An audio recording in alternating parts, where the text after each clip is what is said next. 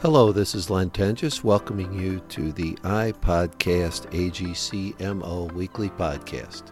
In each episode, we'll feature information about a contractor, specialty contractor, supplier, contracting agency, owner, or legislative or regulatory issue pertinent to the construction industry in Missouri. We'll feature industry professionals and other construction industry representatives to help our listeners stay up to date with current and future trends in construction. So here we go. Welcome back to iPodcast AGCMO. Today's guest is Bill Brown from Ben-Hur Construction. Bill and I have known each other for 25, 30 years. So Bill, thanks for being here today. Thanks for having me, Len. You and I both were a little less gray when we first met, so why don't you talk to me a little bit about how you got into the industry, what your background is, and how you got from then till now. Sure. Well, Ben-Hur Construction Company I'm third generation. My grandfather started the company in 1909, so we've been around for a while. He was a union iron worker. I'm third generation union iron worker. He joined the union in 1903. His older brother, Giles, joined the union in 1898. So Wow. We've had union presence in the ironworkers in 3 centuries. So we're kind of proud of that. So when I got out of the Marine Corps, I needed a job, and I was going to go to school on the GI Bill, and I got a permit with the ironworkers, and eventually got into the ironworkers union, but got to work on some pretty neat jobs and learned the trade, made some great, wonderful friends in the ironworkers, and met some wonderful contractors here in St. Louis and great people who helped me, Ray Pieper, Ed Calcaterra, John Israel, Bill Pemberton, you name it, guys who, for whatever the reason, helped me out. And I wasn't really their competitor, but I worked for different construction companies, and they got me involved in the AGC, and eventually I became chairman of what was the then called the Manpower and Training Committee. I think they call it Workforce Development now. And I think that's where we first met, was on that committee. Right. I was 39. I was the youngest chairman of a national AGC committee at the time that they'd ever had. And I've been involved in AGC work and construction industry support work a lot, and believe me, it does pay dividends. It's not like you're wasting your time, because you're not. You're really building up relationships. Now, how long did you work in the field before you went into the office then? I started in 73, and I went in the office in 87. So you had 13 years out in the field, and good experience, huh? I still got my belt in the truck, so just in case things don't work out. It still has the same size, right? No. So you moved into the office, and I know you worked with your dad for a long time, Yes. with John for a long time, and he's gone on now, and you're still. So you've been operating the business for how long? I've been working for Ben-Hur for 52 years, off and on. I started as a kid in high school, and then left to go to service, and then came back. But 1967 is when I actually started working for the company, and I'm still there. So now, what are some of the things in your experience now of what you're doing with Ben-Hur? The industry's changed a lot since you and I were both out in the field. What are some of the things that, as an experienced construction professional, sort of keep you up at night, or are a concern for you for the next generation of folks who are following behind you? Well, one of the things, and you know this because you were a union craftsman yourself, I think it's really difficult for young men and women to really excel in our industry if they haven't had any hands-on experience. If you haven't sawed a piece of plywood in half, or built a form, or stuck a bolt in the hole, or hooked on in a raising gang, or connected, it's hard for you to visualize. You can stand there and look at it all day long, but unless you actually have done it, you learn what the capacity of a man or woman is for doing this type of work. How many sheets of deck can they lay in a day, before they're totally worn out?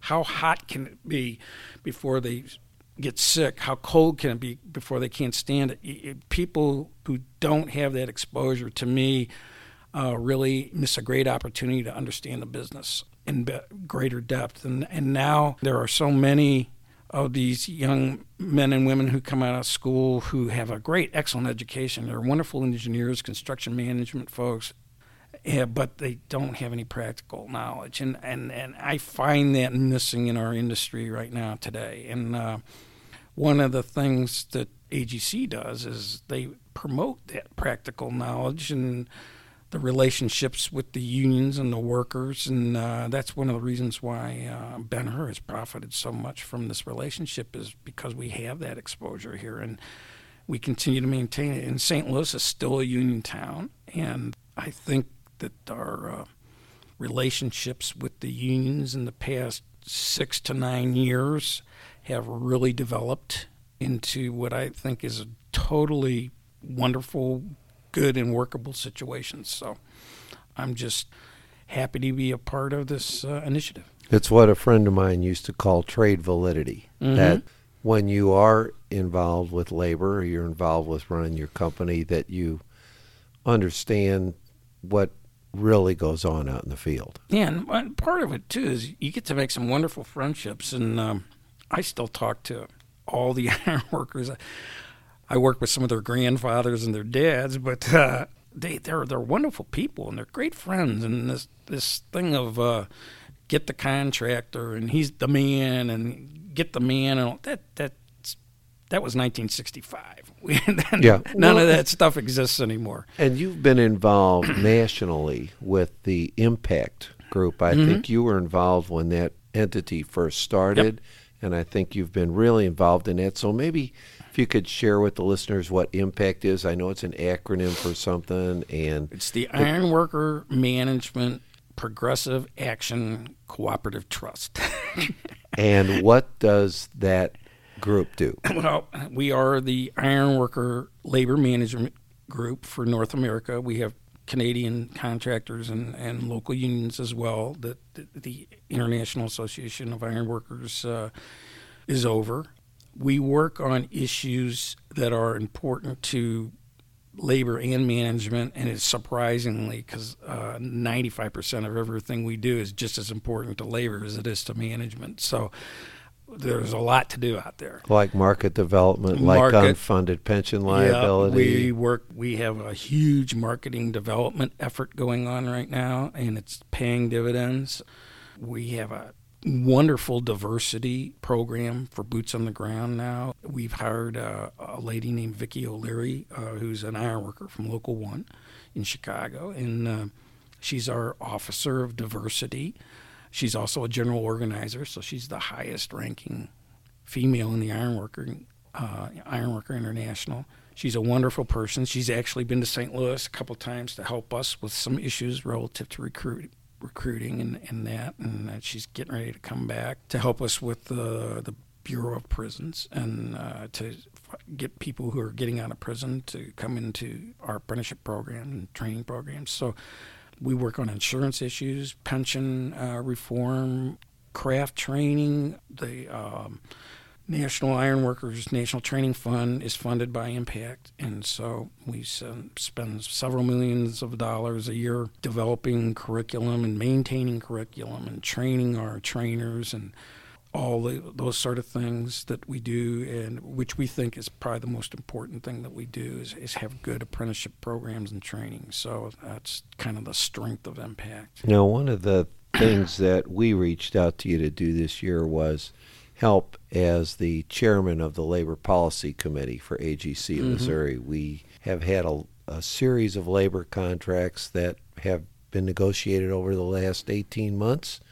We needed somebody at the helm with some trade experience and some trade validity and background in labor relations, and you helped out there. So could you kind of share a little bit about how that whole process went of putting all those labor agreements together this year? I think we're right at the end of the road for 2019 now. Right, so I think we're done for this year.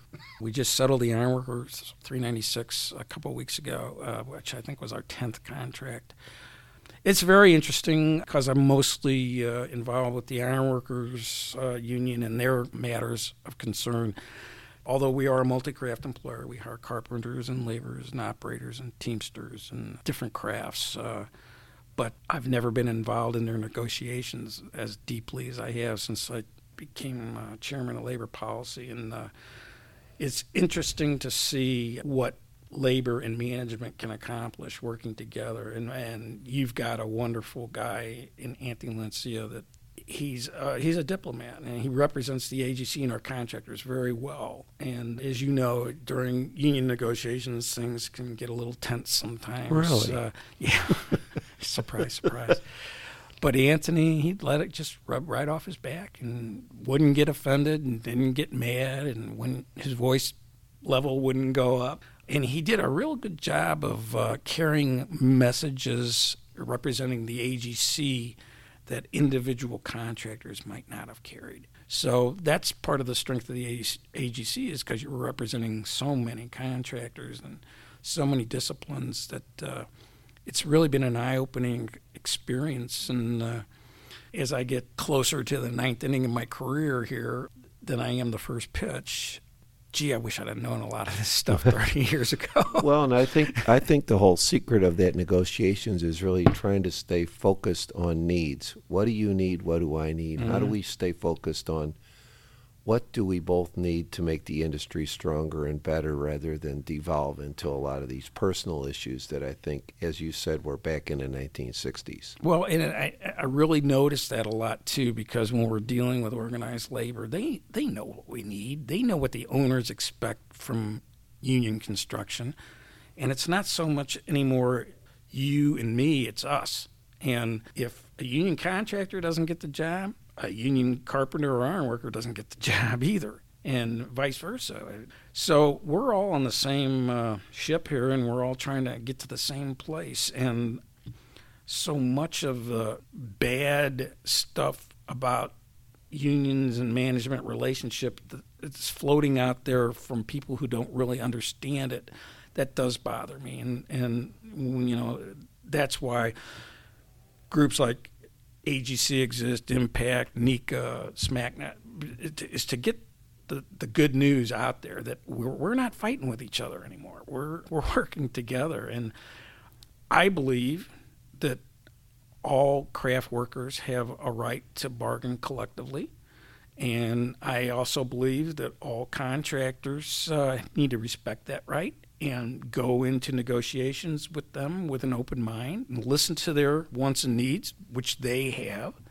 And conversely, I think now, for the past several years, several contracts, the unions have been open and understanding. And in fact, they know where we need to go before we tell them. It's a changing marketplace for sure. You know, AGC in Missouri is comprised of both collectively bargained contractors and open shop mm-hmm. contractors, and it's a competitive marketplace, and everybody's got to get out there, compete every day one way or the other. And I think that's a change that's really occurred in the market. And it has. And, you know, I really think that the conception that used to be out there of union or you know, was more expensive, and union was this and union was that, versus open shop that could do this and that and that, I think that gap has really narrowed.